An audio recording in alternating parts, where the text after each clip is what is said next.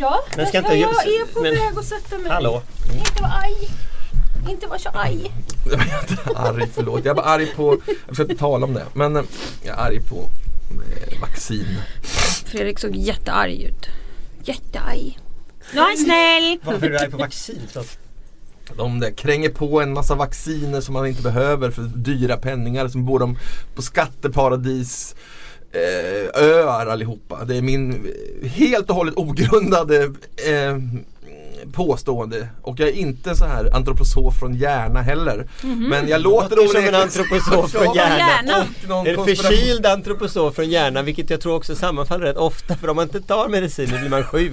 Ja, men och som innerst inne tror att han är döende. Det är det som är grejen. Det är därför han hoppar på mig när jag säger att jag blir som en hel karl när jag blir förkyld. Men du pratar om semestervaccin så de kränger på en för dyra penningar. Fast risken förmodligen är 1 på miljonen att få en gul feber eller en kolera eller vad man nu kan få i Indien. En podcast från Aftonbladet Ledare. Åsiktskorridor.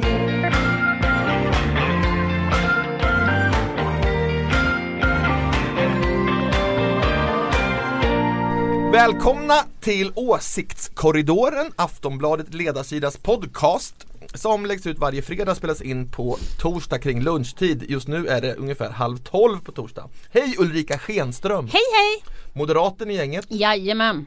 Jonna Sima. Ja. Anders Lindberg.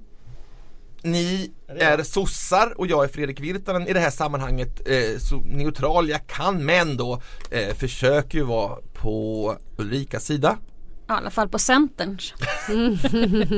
Ja, moderat är svårt att försöka vara.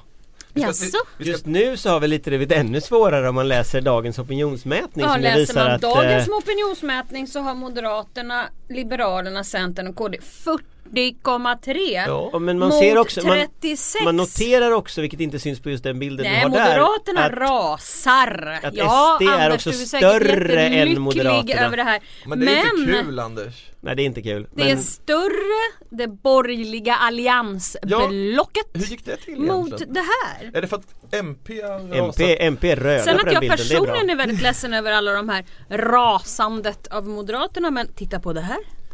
Det är ändå men ganska fint. Men det är inte så stor skillnad faktiskt. 40,3.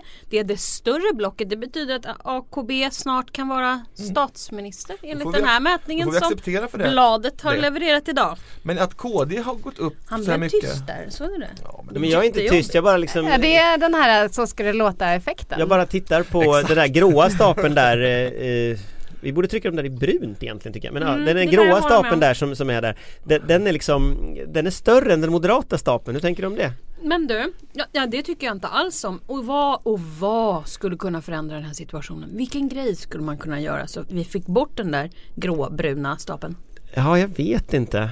Vad kan det vara? Men jag undrar om det är så att om Moderaterna Anders, ska samarbeta, om Moderaterna säger att de ska samarbeta mellan den blå stapeln och den bruna stapeln, vad tror vi händer då? Jag tycker fortfarande att det är en dålig idé. Men hur får vi bort den här? Det är ett gemensamt intresse vi har, Anders. Hur får vi bort det där? Ja. Reformer! Kan du någon gång lite konkret berätta vad det är för reformer? Ja, och det har jag gjort i flera år det här. Har du inte. Bostäder. Ja. Det är ingen konkret reform. Jobb. Ja, det är heller inte konkret. Ja, kanske gratis dagis så du får ut kvinnor på arbetsmarknaden. Obligatorisk förskola från 3 år. Kanske göra en mer jämn föräldraförsäkring. Hoppla, det tror jag Jonna gillar. Jo, tack. Den har jag varit ute i. Det borde du vara stolt över. Den har jag varit ute i. Tack. Kan vi börja nu eller? Det visste jag faktiskt inte. Ja. Vi har ju Göran Persson som en dark horse. Om han har gjort någonting talar vi om honom. Men annars är det Peter Hultqvist. Men vi väntar med det. Vi börjar med slöjan som återigen har varit på tapeten i veckan. Margot Wallström anklagar Jan Björklund för att vara desperat efter uppmärksamhet. Efter att han då kritiserat regeringens agerande i Iran. Att alla hade slöjor på sig. Har du slutat spela in nu? Ja. Ulrika pratade om att Anders har livesänt det här under inspelningen för er som lyssnar. Ja, men ligger det något i det här? Har Björklund rätt? Borde... Nej, så jag är lite mer på Margots sida här. Ja. För att alltså, jag tycker liksom att åker man dit som regering så får man nog ändå Ja, vi ska säga, det är ju lagen i Iran helt enkelt. Alltså det kändes som att han använde verkligen alla verktyg i lådan för att försöka få fram hur man skulle gå tillväga för att skicka kvinnor till Iran och ändå slippa ha på sig slöja. Man skulle ha möten på svenska ambassaden till exempel. Det kändes bara mer och mer absurt. Men han är väl inte ute efter att diskutera Iran egentligen, för att Folkpartiets utrikespolitik, det har liksom inkluderat Liberalernas utrikespolitik har ju inkluderat liksom så här, invadera Irak. De tar alltid ställning för liksom Israel, brott mot mänskliga rättigheter i Palestina. Man har liksom den regering han satt i hade ju folk som skulle förhandla med Muammar Gaddafi om övervakningssystem till Libyen.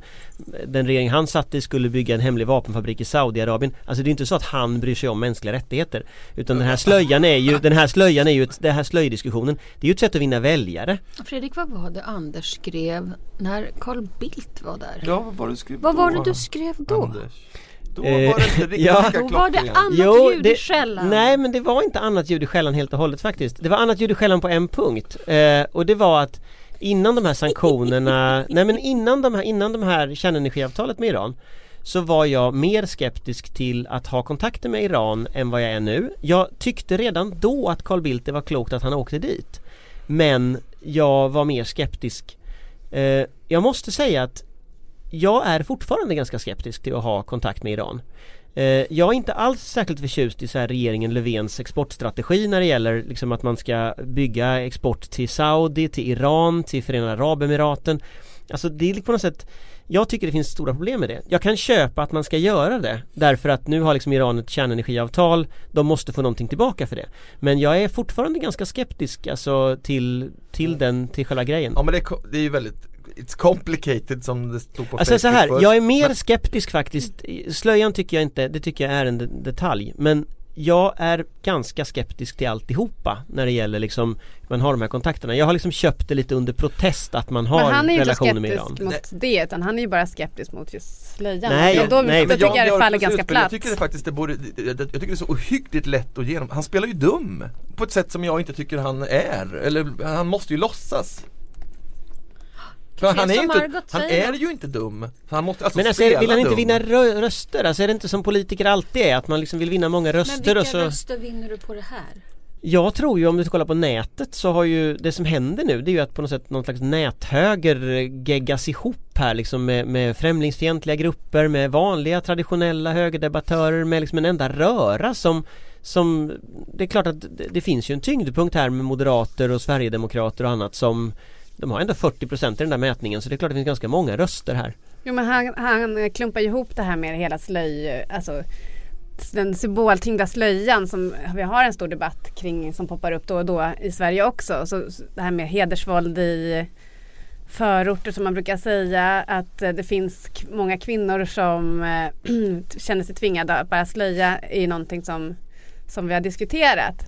Och då använder han den här Ann Linde-bilden då för att visa att hon skickar signaler om att även svenska regeringsföreträdare tycker att det är okej. Men det är ju liksom att blanda ihop helt äpplen och päron. Kommer DN som utnämnt dig till vänsterpopulist kalla det här populism, tro?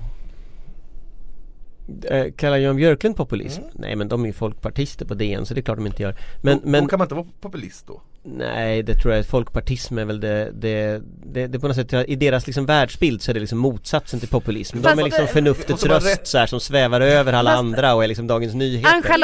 Jag är ju uppfostrad i att man aldrig kan lita på en folkpartist. Men man kan inte lita på centerpartister heller. Det är faktiskt ett av de mera försonande dragen. Ett antal folkpartister kan man inte lita på. Centerpartister, de är lite så här för många rävar, va? Man vet inte vart de är på väg. Man vet inte hur många fingrar man har kvar när man går ut ur rummet liksom. Det är lite farligt, va? Medan folkpartister är väldigt fina människor. Fina. Ja, så är det ju. Men jag måste rätta någonting. Du pratade om 40% väljare. Du sa fel där, va? Nej, men jag la ihop Moderaterna. Men Ulrika frågade vilka väljare. Kanske inte ser. Ulrika frågade vilka väljare som Folkpartiet är ute efter. Och jag tittar på de här staplarna på dagens opinionsmätning och så ser jag att Moderaterna har då 19,8, Sverigedemokraterna har 21,5, så SD är alltså större än M i den här mätningen. Men det är faktiskt andra gången i rad som SD är större än M i den här mätningen. Jo, men tillsammans blir de med 40%. Så jag tror att det är de Jan Björklund är ute efter. Det här är då initio, den något kontroversiella undersökningsmetoden som bygger på att vi har alltså, det är alltså städslade personer som görs digitalt. Ja, det är det är nätundersökningar så att, och det skiljer då sig från mätningar till exempel som görs med telefon. Jag tror att det kommer en till nätundersökning i veckan också, kanske imorgon då, eller någonting som. Men det är mer. Alltså jag tror också att enligt den här mätningen så är ju Folkpartiet som vanligt runt 5,5% som de var även i valet 2014. Så de flyger ju aldrig. Och det är ju ständig diskussion också kring om Jan Björklund kommer sitta kvar. För att det lyfter ju helt enkelt inte. Jag tror de kommer få bära ut honom. Fast problemet lite med sitta där hur länge som helst. Fast alltså, jag tycker att problemet med den här frågan som Jan Björklund gör nu, det är att han för frågan om det här med kvinnor som tvingas att slöja på sig i förorter eller att man tvingar på barn slöja eller sånt där, det är ju riktiga frågor och det är ju frågor som vi måste liksom möta i det svenska samhället.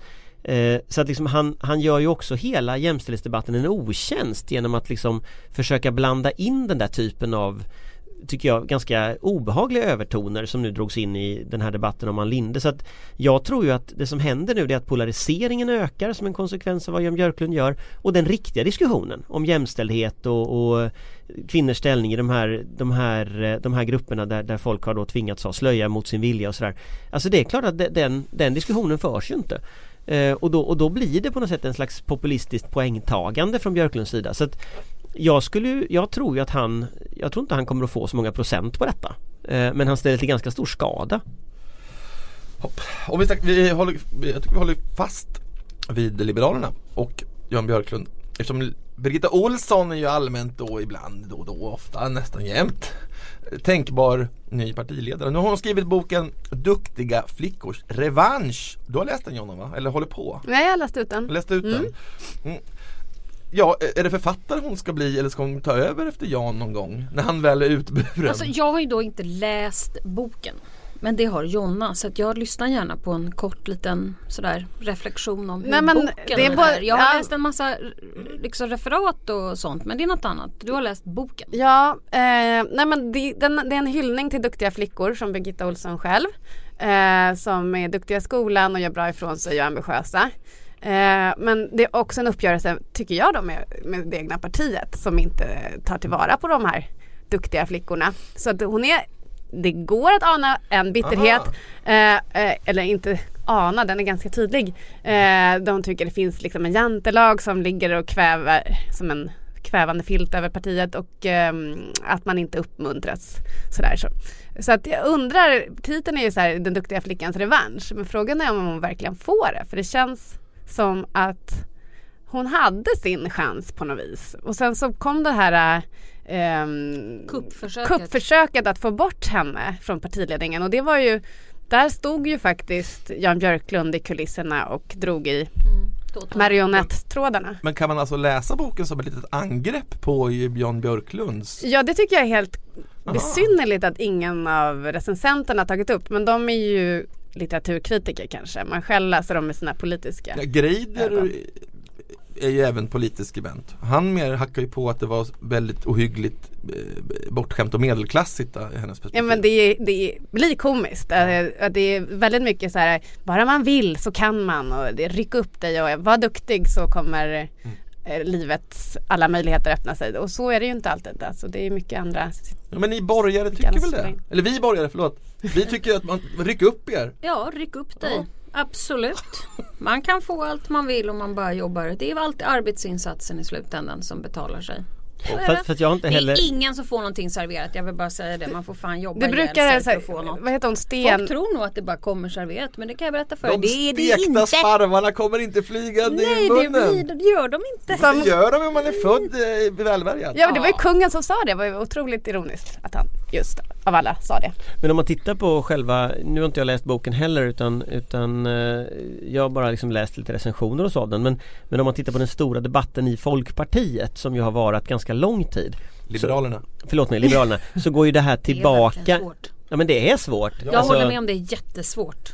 Den går ju tillbaka redan på striden när liksom Jan Björklund och Lars Leijonborg stod mot varandra och Liberalerna hade så här demonstrationståg där de hade två som porträtt som de gick runt med både utmanaren och den här liksom partiledaren och sådär. Så att den striden att liksom Folkpartiet alltid hugger varandra i ryggen den på något sätt den är ju konstant. Säger du, man kan aldrig lita på en folkpartist. Men frågan är ju varför han har överlevt. Jo, det är ju naturligtvis därför att gammal också är äldst.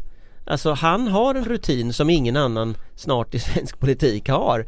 Och det är klart att det betalar sig ju också. Så att jag menar, jag tror ju att han kommer att sitta till valet. Jag skulle bli jätteförvånad om han inte gör det. Ja.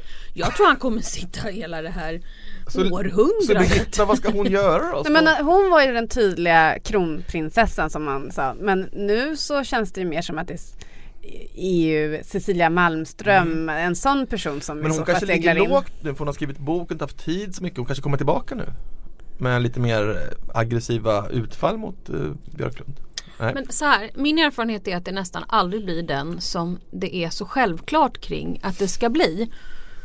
Och nu menar jag inte några hemliga grejer här, utan du vet, den som media och folk pratar om som är den självklara arvtagaren, det är aldrig den det blir. Nej, och det är alltså oavsett parti, det blir nästan aldrig det. Men vem var det som var självklart på säg Reinfeldts tid då? Vem trodde man det skulle bli då? Nej, man trodde nog att det alltid skulle vara Reinfeldt. Jag tror fortfarande faktiskt att Moderaterna är i chock. När han fick gigget, så säger men jag tror att det var många som pratade om väldigt många olika personer. Men jag tror att man pratade om till exempel Anders Borg, Ulf Kristersson. Det var många det pratades om. Och samma sak var ju faktiskt efter Carl Bildt. Så blev det ju Bo Lundgren och då pratade ju alla om att det skulle bli Per Unckel. Så att jag bara spekulationer leder inte alltid till. Så det kommer att sluta med att det blir så här Maria Arnholm eller någon igen. Det var inte så Folkpartiet. Det var inte så smart när ni tog Bo Lundgren där, kan man säga efterhand. Jaha. Det gick inte så bra. Där kom den. Det gick väl inte så bra där ändå. Kom den sådär. Jag kommer Fredrik Virtanen fram och säger det där var inte så bra. Jag kommer ihåg den kampanjen som ni hade i Almedalen där något år efter som hette Mer tid för sex. Där Bo Lundgren hade, jag tror till och med han hade en t-shirt på sig där det stod mer tid för sex. Ska jag berätta den historien? Ja. Det var faktiskt personalföreningens tröja på Moderaterna därför att han hade på sig i Almedalen. Hade gjort en kampanj som heter Mer tid för att arbeta, mer tid för familjen, mer tid för, du vet sådär. Och då hade personalavdelningen och föreningen gjort en mer tid för sex. Och den där cirkulerade ju då i Almedalen ett år. Det blev många fel om man säger alltså så. Socialdemokraterna gick ju på val på det 2010 eller 2014. 2010, då var det ju när ska vi få tid att älska? Det var ju faktiskt en tunnelbanekampanj. Det är ju faktiskt samma sak. Ja, det låter ju mer som Miljöpartiet annars. Det gick lika bra också kan man konstatera i båda de valen. Mjuka, mysiga frågor. Jag tycker om det. Folk vill helt enkelt inte veta av det här med snusk i politiken, eller hur? Nej, det vill man Begotta. Och jag tar tillbaka den Bo Lundgren. Det var ett utmärkt val. Jag hoppas ni gör det igen. För nu ska vi tala om Moderaterna igen. Vi börjar ju lite på det viset. Men men det ska vi väl göra hela det här året. Om vi skippar just den här undersökningen så såg vi ju var det Demoskop tror jag. Och då var det ju 5,2% rakt rätt ner i diket för Moderaterna för bara 4 dagar sedan. 5,6. Ja, det var Demoskopen va, som gick ner 5,8. Och alla har ju visat neråt på olika nivåer. Ja. Är det därför Anna Kinberg Batra häromdagen till exempel hävdade att bidragstagare borde plocka bär och så skulle kriminella förbjudas att vistas till exempel på vissa områden. Bland annat skulle man inte sälja skulle de inte få vara utanför förskolor och sälja droger som om det var tillåtet idag. Och dessutom en väldigt dålig marknad tror jag utanför förskolor just för Du menar att du tänker så? Så det var underligt på många vis, men hänger det ihop de här utspelen? Jag tror så här. Jag har ju varit och jobbat med 2 olika partiledningar när det har gått väldigt bra och när det har gått väldigt dåligt. Och när det inte går så bra så tar ju det ut väldigt mycket av den kraft man möjligen besitter. Och om vi tittar på, det spelar egentligen ingen roll vilket parti vi tittar på, men när det dyker i opinionen, det inte går så bra och det är motigt och alla är dumma på Twitter och alla är dumma på Facebook och alla är dumma och så. Då infinner det sig ibland lite panikstämning. Jag har själv suttit där med Bo Lundgren, jag var hans pressekreterare, det är därför jag bara går igång direkt. Ja, det är okej.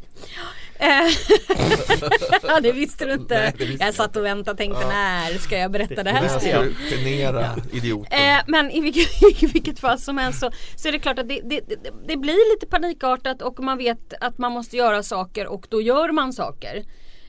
Och kanske inte gör alla rätt och så. Men kunde de inte dragit genom en jurist eller en rättspolitisk talesman först? Men det tror jag faktiskt att de gjorde och jag såg att jag såg inte inslaget men jag vet att Beatrice Ask var i Aftonbladet TV på morgonen. Jag vet inte om någon av er var med på den sändningen. Nej. Jag lyssnade inte. Men det är klart att det finns säkert väldigt mycket mer bakgrund än den ytliga bakgrund som men jag. Men det är samtidigt ganska betryggande att det är förbjudet att sälja knark på förskolor ändå. Det känns på något sätt spontant som att men jag tycker ändå att Ygeman gick ju in där va, och sa det att det kan ju finnas orsaker till detta men jag tycker först att vi sätter folk i fängelse.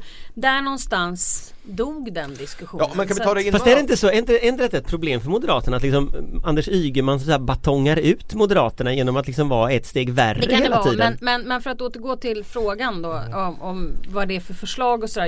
Jag har inte satt mig in i de här olika typerna av förslagen med bärplockare och massa sånt där. Men jag vet också att när saker och ting händer och det inte riktigt är helt toppen internt i ett parti så händer det konstiga saker. Jag menar vi kan gå tillbaka till Socialdemokraterna och den här fina butlern i tunnelbanan. Det var ju samma kampanj där med att när ska vi få tid att älska. Exakt. Men det händer saker. Och jag minns inte butlern i tunnelbanan. Vad var det för kalkon? Det var någon socialdemokratisk debattartikel på DN Debatt där Ilja Batljan föreslog att man skulle införa butlers i tunnelbanan. För alla oss som inte får ihop ett livspussel. Var det deras svar på ert livspussel? Ja, men det lät inte så smart. Nu får jag försvara det då eftersom jag jobbade med det där en gång. Nej. Jo men jag bara förklara. Men det är intressant. Det är han som är ansvarig för butlern. Jag var inte ansvarig för butlern. Men däremot så det finns en intressant fråga från Moderaternas mer tid för sex till butlern. Och det är just den här. Alltså det är ju väldigt många partier som det var alltså Moderaternas personalförenings. Ja. Jo men det var ju inte sossarnas liksom, partiledare som gick ut med butlern heller utan det där är ju så här kampanjer som blir väldigt stora därför att de är väldigt roliga. Det är svårt liksom komma runt dem för att de är så kul. Jag vet att Muff hade filmat en butler i tunnelbanan som gick runt liksom öppnade dörrar för folk och sådär. Jättekul film. Sån här riktigt sån Jeeves. Men grundfrågan är ju liksom låter ljuvligt för det här. Grundfrågan är ju här, varför går det inte att göra politik på det där vardagspusslet? Alltså alla människor upplever ju en massa sådana där saker som är liksom problem i vardagen, men de partier som försöker göra det, de lyckas alltid sätta foten där rätt ner i klaveret och blir liksom åtlöje istället. Nej, Moderaterna och Alliansen lyckades väl ganska bra i alla fall, tycker jag. Rutavdraget är väl det enda som har flugit liksom i debatten, i allmänna debatten, och det är jättefördelningspolitiskt problematiskt. Men nu som den utvalde... Jag tycker väldigt, väldigt bra med Rut. Som den token centerpartist jag nu låtsas vara här då, så tycker jag den här var då tvinga bidragstagande invandrare att plocka bär. Den delen av förslaget, det låter väl rimligt. Vad ska de ta bidrag för när de kan plocka bär? Nu har jag faktiskt inte tagit del av det här och nu tittar alla på mig. Jag vet inte. Det kanske är rimligt, det kanske inte är rimligt. Nej, men det är klart att den där idén om liksom fler det här ligger ju ett kluster om att lösningen är liksom fler låglönejobb. Ja, och vi i Centern tycker det är alldeles utmärkt för att få folk i arbete. Vi i Centern. Jo, men det här är nästan nervöst nu. Ja, men det handlar ju också om att vad som är liksom på lång sikt bäst gynnsamt för det här landet. Alltså människor som kommer hit och inte kan svenska och så vidare, de kanske först ska lära sig svenska. Om de har utbildningar som går att validera till den svenska arbetsmarknaden är det ju mer ekonomiskt smart. Om man liksom, en sjuksköterska från Syrien till exempel kan på något vis få någon slags snabbspår som det kallas in på svenska arbetsmarknaden än att man tvingar personen att plocka blåbär i Tierp. Så tänker jag. Men sen är väl också det att om du börjar sänka löner, för det är ju så att borgerligheten vill ju alltid sänka folks löner, det är liksom, har de alltid velat göra, eftersom det är som arbetsgivarnas, eftersom, ja men det är ju arbetsgivarnas politiska partier. Vem ska man lyssna på? Man kan lyssna på mig. Fredrik, kan inte du leda detta? Du blir mer och mer vänster, du är ju egentligen en hummersosse. Du vet sån här med batonger och grejer. Jag är i och för sig från Göteborg, det finns gott om hummer. Men nu vill jag ändå säga det som jag skulle säga, kan nämligen det att hummer? Ingen jävla aning. Men nu vill jag säga det jag ska säga. Batman som mikrade. Fredrik, du ska leda detta. Ja, men det kan jag ju inte. Nej, det vet jag i och för sig. Men nu vill jag säga det jag ska säga, och det är att poängen med att sänka folks löner handlar inte bara om nyanlända, utan borgarna vill sänka allas löner. Därför att man vill få ner lönekostnaden, för att man kan på det sättet, det man tycker är att göra det enklare att anställa. Jättelänge. Och då är så att säga den här sista idén nu med att låt oss sänka, nu har vi problem med nyanlända, ja men då sänker vi lönerna. Det är liksom lite som att ge en pojke en hammare, allting ser ut som en spik. Sänk skatten. Om borgarna ser ett problem, ja då är lösningen sänkta löner. Och sänk det skatten. Kommer inte... Sänk skatt ja, också. Det kan du också, det är de två lösningarna. Sänk skatten. Okej, en spik och två hammare då. Men...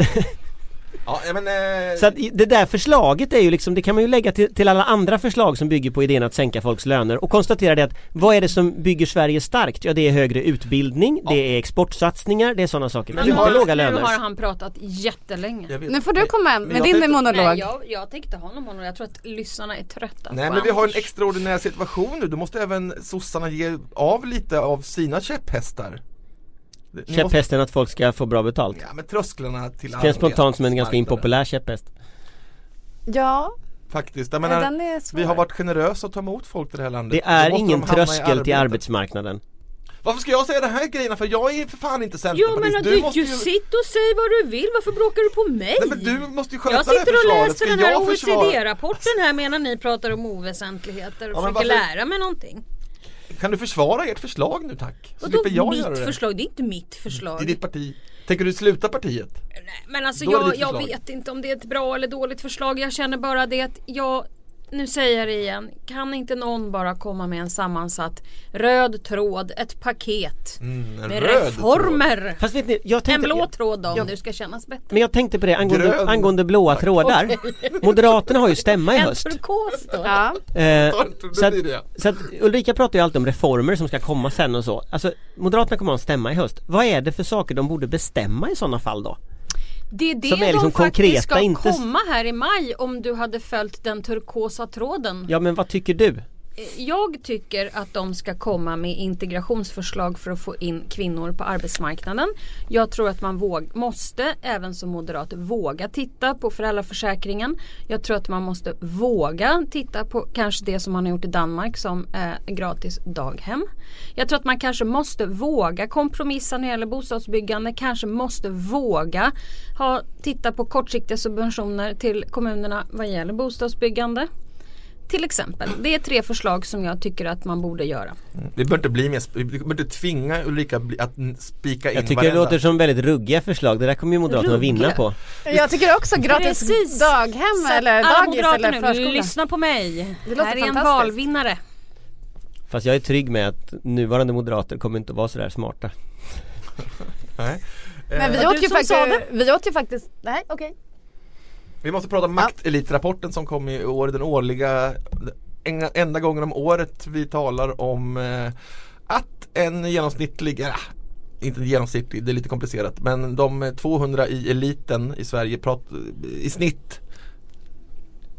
Nej, nu flummar jag igen. Den ekonomiska eliten, de tjänar 54 gånger så mycket som en industriarbetare. Där har vi det. Sen är de andra eliterna lite mer välbetalda. Det här blir ju Svenskt Näringsliv rasande över varje år och vill inte ens prata om den här rapporten. Ser inte ni borgare problemet med de här enorma klyftorna som ständigt ökar? Sverige ökar ju mest i hela OECD och har gjort sedan 1980 ungefär. Jag tycker väl i och för sig att det stora problemet är väl inte vad en vd tjänar utan att industriarbetare tjänar för lite. Det är väl snarare det som är problemet. Istället för att hetsa upp sig över att vd tjänar för mycket. Men det är ju det som är problemet. Ja, men hur ska du då få de här industriarbetarna att tjäna mer? Till exempel kan jag föreslå ett antal jobbskattavdrag till exempel. Men vem ska betala dem i slutändan? Ja, jag gillar det. Skatterna ska ner igen. Yes. För alla, till exempel låginkomsttagare. Men då har man liksom lite mer kvar. Men det är det som har varit problemet de senaste 30 åren. Att företagens vinster allt mer har tagit ut för ägarna och för vd:ar och chefer. Inte för arbetarna. Så arbetarna har ju varken fått sänkt arbetstid eller vi har i och för sig haft reallöneökningar i Sverige till skillnad från USA, men de har varit för små. Jag tror inte man kan bestämma löner på det sättet, och sen är det ju många som kanske också har startat de här bolagen och så vidare, så att jag tror det är snarare ett problem att industriarbetare tjänar för lite än att vd:ar tjänar pengar. Fast det är klart också att det är ju ett problem att om man tittar på så här globaliseringen och liksom den utveckling vi har haft på senare år, att visst, det ger ökade intäkter, det ger mer pengar, det ger mer tillväxt, men det ger också större klyftor. Och det vi ser till exempel i den amerikanska valrörelsen, det är ju hur den typen av liksom samhällsmodell där det blir väldigt stora klyftor och väldigt stora konflikter så att säga, slår tillbaka i auktoritär politik, i väldigt typ av politiska ledare som är väldigt obehagliga som vi ser. Så det är klart att jag tror man också borgerligheten måste fundera på liksom att den typ av orättvisa som vi ser i LOs mätningar, att eliten drar ifrån i allt högre utsträckning, den är farlig för samhället. Och det är klart att det måste man ju också tänka på, så att säga, på den borgerliga kanten. Vad får vi för samhälle när liksom de superrika försvinner iväg upp i himlen liksom? Ja, men det här togs väl till och med upp i Davos i år. Temat var väl jämställdhet eller jämlikhet, eller hur? Så att det här polletten verkar trillat ner även i eliten kanske. Absolut. Men då tycker ju Karl-Petter Thorvaldsson att han vill ju helst återinföra förmögenhetsskatter och så vidare. Och till och med kanske i alla fall diskutera ett lönetak för direktörer. Är det någon av de två förslagen ni tycker är bra? Nej. Förmögenhetsskatten tycker jag man bör återinföra. Jag tycker överhuvudtaget att det är väldigt konstigt att vi beskattar inkomster ganska högt i Sverige, men vi beskattar inte förmögenheter överhuvudtaget. Och det är ganska uppenbart så att säga att när man inte beskattar förmögenheter, och det gäller ju förmögenhetsskatt, det gäller fastighetsskatt, det gäller arvs- och gåvoskatt, det gäller en massa skatter på företag, bolag och sådär. Men det är en väldigt konstig fördelning. Att liksom utbildar du dig lite mer, då får du väldigt snabbt betala väldigt mycket mer skatt, men däremot har du pengar på banken så behöver du inte betala någon skatt för det. Så att liksom, men alltså jag tycker inte de att hinner inte spendera sina pengar de här. Och det är ju det här som i Davos, det var ju mycket det här som det handlade om i Davos, att liksom just förmögenhetsbeskattningen i världen är för låg. Så att den här typen av förmögenheter som bara drar iväg upp i himlen, de är ju inte särskilt samhällsnyttiga heller. Men jag vill höra vad Ulrika har emot detta. Nej, men alltså där är jag väldigt mycket moderat. Jag gillar inte höga skatter och jag gillar inte beskattningar överhuvudtaget. Av princip liksom. Ja, men av princip. Och det finns väldigt många moderater som är sådana. Och just där är nog väldigt mycket så. Men jag tycker också att det här med ett lönetak verkar ju helt absurt. Ja, men byt inte ämne nu. Nej, men jag tycker att det är mer intressant egentligen. Det var ju han bara sa att det kunde diskuteras. Vadå han bara sa? Vadå? Han är inte vem som helst. Han är Karl-Petter Thorvaldsson. Fast det är klart att det är mindre intressant att diskutera lönetaken och diskutera förmögenhetsskatt. Alltså det intressanta är ju liksom balansen hur skatter tas ut i Sverige, och att vi tar ut mycket skatt på inkomster, vi tar inte ut någon skatt överhuvudtaget på förmögenheter. Det kan man verkligen fundera över. Men jag tycker fortfarande då att skatten för låginkomsttagare kanske skulle sänkas allra mest. Påstod till och med. Men då får man ju i sådana fall återinföra fastighetsskatten, återinföra förmögenhetsskatten, återinföra arv- och gåvoskatten för att betala det. Ja, men den slår ju fel också, vilket ju gör att folk inte kan röra på sig och inte flytta. Fast det gör den ju inte alls. Det är ju det som är problemet. Hon blandar ihop det med den här reavinstskatten kanske. Jag kanske blandar ihop det med reavinstskatten. Karl-Petter sa även att han till och med ville sänka skatt för vanliga lönetagare. Det tror inte jag han menar, men han sa det faktiskt. Ja, men det är ju en sån teori som Piketty har också. Kan vi inte ta ett så här skatteavsnitt? Vi kan bjuda hit Bo Lundgren. Han var skatteminister. Och så kan vi bjuda hit Ingmar Hansson, och så kan vi ha ett sånt här riktigt superavsnitt. Jag vill faktiskt vara lite seriös. Jag tycker det behövs mer moral hos våra företagsledare. De tar ut alldeles för höga ersättningar. Alltså se bara på till exempel Ericsson-chefen som får bo i USA där det är förmånligt att beskatta, och han får massa optioner och jättehög ersätter medan företaget går skitdåligt och man ska säga upp 3000 personer. Jag tycker det håller jag med om, men det ena utesluter inte det andra. Jag menar, det tycker jag också. Det finns rötägg i alla liksom bolag eller föreningar. Fast varför ska rötäggen leda de största företagen? Men varför inte fokusera mera på de som är anställdas löner?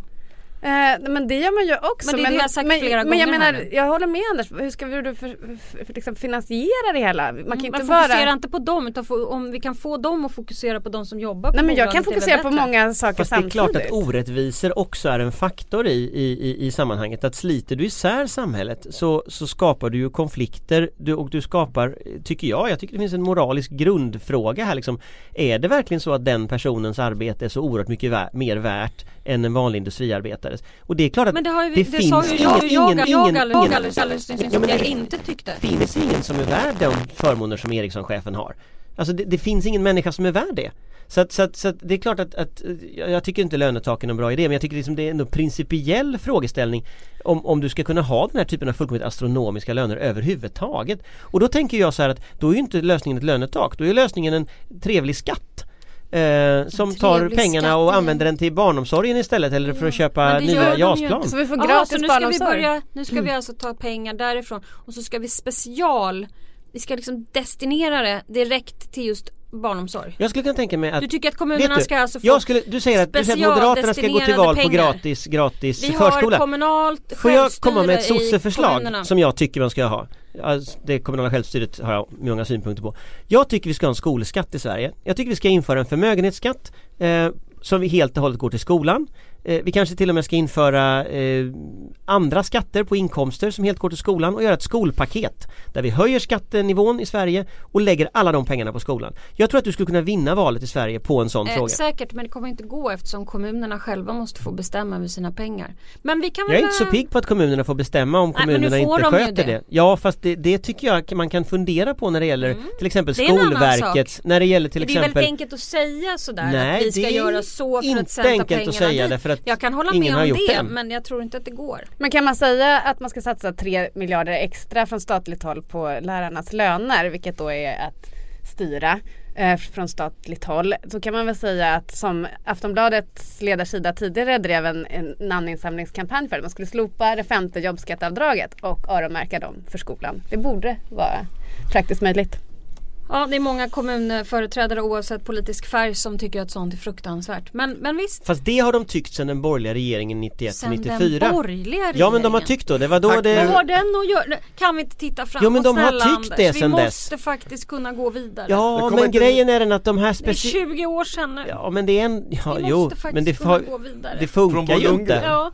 Vi måste lämna det här är Bo Lundgren-avsnittet. Ja, kom till, vad gör Bo Lundgren idag innan vi går till Hultqvist? Han vill ha ett högre pension. Skulden. Han vill ha högre pension, har jag hört. Han är det. Ja, men sluta. Vadå, är han det? Är det hans jobb? Vadå? Bo Lundgren. Han var riksgäldsdirektör. Är han det fortfarande? Nej, men vad gör han idag? Men jag säger det. Han var direktör för Riksgälden och blev väldigt hyllad under finanskrisen, får man väl säga. Men av Fredrik Reinfeldt. Nu tycker han att han får för lite pension därifrån och har klagat. Vi kanske ska följa Bo Lundgren, men vi följer Peter Hultqvist. Men nu kommer en nyhet från Svenska Dagbladet som Anders kommer säkert tycka är spännande. Försvarsmakten återupptar kontakter med Ryssland på militär. Nu ska han bara prata om det här. Nu är det på med hummen. In i hummen. Är det här bra eller dåligt, Anders? Kort svar. Eller inget svar alls. Jag vet inte. Nej, bra. På med hjälmen. Vad har Peter Hultqvist gjort i veckan? Han har tagit emot Estlands försvarsminister och skrivit en debattartikel med Norges försvarsminister. Ja, just det. För vi behöver lite mer gemenskap. Så nu är det dags för Anders att prata NATO igen. Nej, inte NATO. Det tycker jag inte. In i hummen, på med hjälmen. Vi behöver inte prata NATO. Donald Trump har liksom löst det problemet. Det är ingen som vill gå med längre. Jo, Anna Kinberg Batra, Björklund. Ja, men då kan väl hon gå med i NATO. Vi borde ha snackat om Netanyahu och Trumps bizarra presskonferens, men vi hinner inte det. Jo, men prata på. Vi kan inte ta hela Mellanöstern-krisen nu när vi var en banan. Men du kan ta presskonferensen. Jag tycker vi tar det nästa vecka, för det kommer ju säkert fortsätta. Det är liksom hela Nej, men du kan ju förklara. På 30 sekunder. Du får ju förklara presskonferensen nu, Fredrik. Jag lyssnar här. Hur gick det? Ja, Trump sa att vill ni ha en tvåstatslösning eller enstatslösning? Ja, ni tycker det är bra. Ungefär det här klämde han ur sig. Alltså detta är, alltså jag... det var väl presskonferens. Men nu grejen är den, du har i alla fall nu Fredrik kommit till det här fnissstadiet. Under nästan ett halvår så har han ju sett ut så här. Ja, men alltså det nu var... menar jag den där emojin för er som lyssnar som är så här utstående ögon och ser deprimerad ut. Ja. Jo, men det är det som är farligt. Den så kallade Fredrik Virtanen emojin. Men att han kallade också Benjamin Netanyahu för Bibi. Han är Bibi med honom. Ja. Men och han sa faktiskt också att ni kan väl chilla lite med bosättningen eller något sånt där. Ja. Och då såg ju Bibi väldigt taff ut. Bibi sa väl att det får vi prata om, tror jag, om den frågan, vilket ju känns ju, och det mest spännande med presskonferensen tycker jag var att de hade presskonferensen innan mötet. Så att vi har ingen aning om vad de sa på mötet. Men har vi diskuterat ordentligt hur länge han kommer få sitta? Ja, Trump. Vi pratade om Göran för 2 gånger sedan, tror jag. Och att Göran trodde han skulle få gå. Men alltså jag blir fascinerad varje dag. Så han är helt opolitiskt skolad. Alltså han kan jag tycker Saturday Night Live världen, alltså grejen är bara händer. När man kollar på Saturday Night Live såna här, det kan alla googla på Saturday Night Lives roliga filmer om honom. Alltså de är inte lika roliga som han live, menar du? Nej, alltså man hamnar i det här läget liksom, det här är roligt men... Och så tittar man på honom och så inser man att det är inte så stor skillnad. Nej. Och den här Sean Spicer, hans pressekreterare, håller ju på att bli en internationell kultfigur. Ja, alltså. Verkligen. Ja, men det är jobbigt när man börjar skratta åt de här sakerna. För till sist kan man inte göra mycket annat. Men det är dit man måste ta sig. Annars... Jag vet inte, tvärtom tror jag. Vi får inte börja skratta åt det här. Det känns... Han är ju livsfarlig på riktigt. Det känns som vi är liksom alla den här spelande orkestern på Titanic som bara och nu sjunker vi. Med de orden avslutar närmare Gud till dig. Klockan är 12 på torsdag, men när ni hör det här så är det fredag. Då får ni ha en trevlig helg, eller hur? Ja, trevlig helg till alla. Från Ulrika Schenström och från Jonas Simon. Ja, trevlig helg. Anders Lindberg. Trevlig helg. Och jag heter Fredrik Virtanen. Hej hej! Åsiktskorridoren.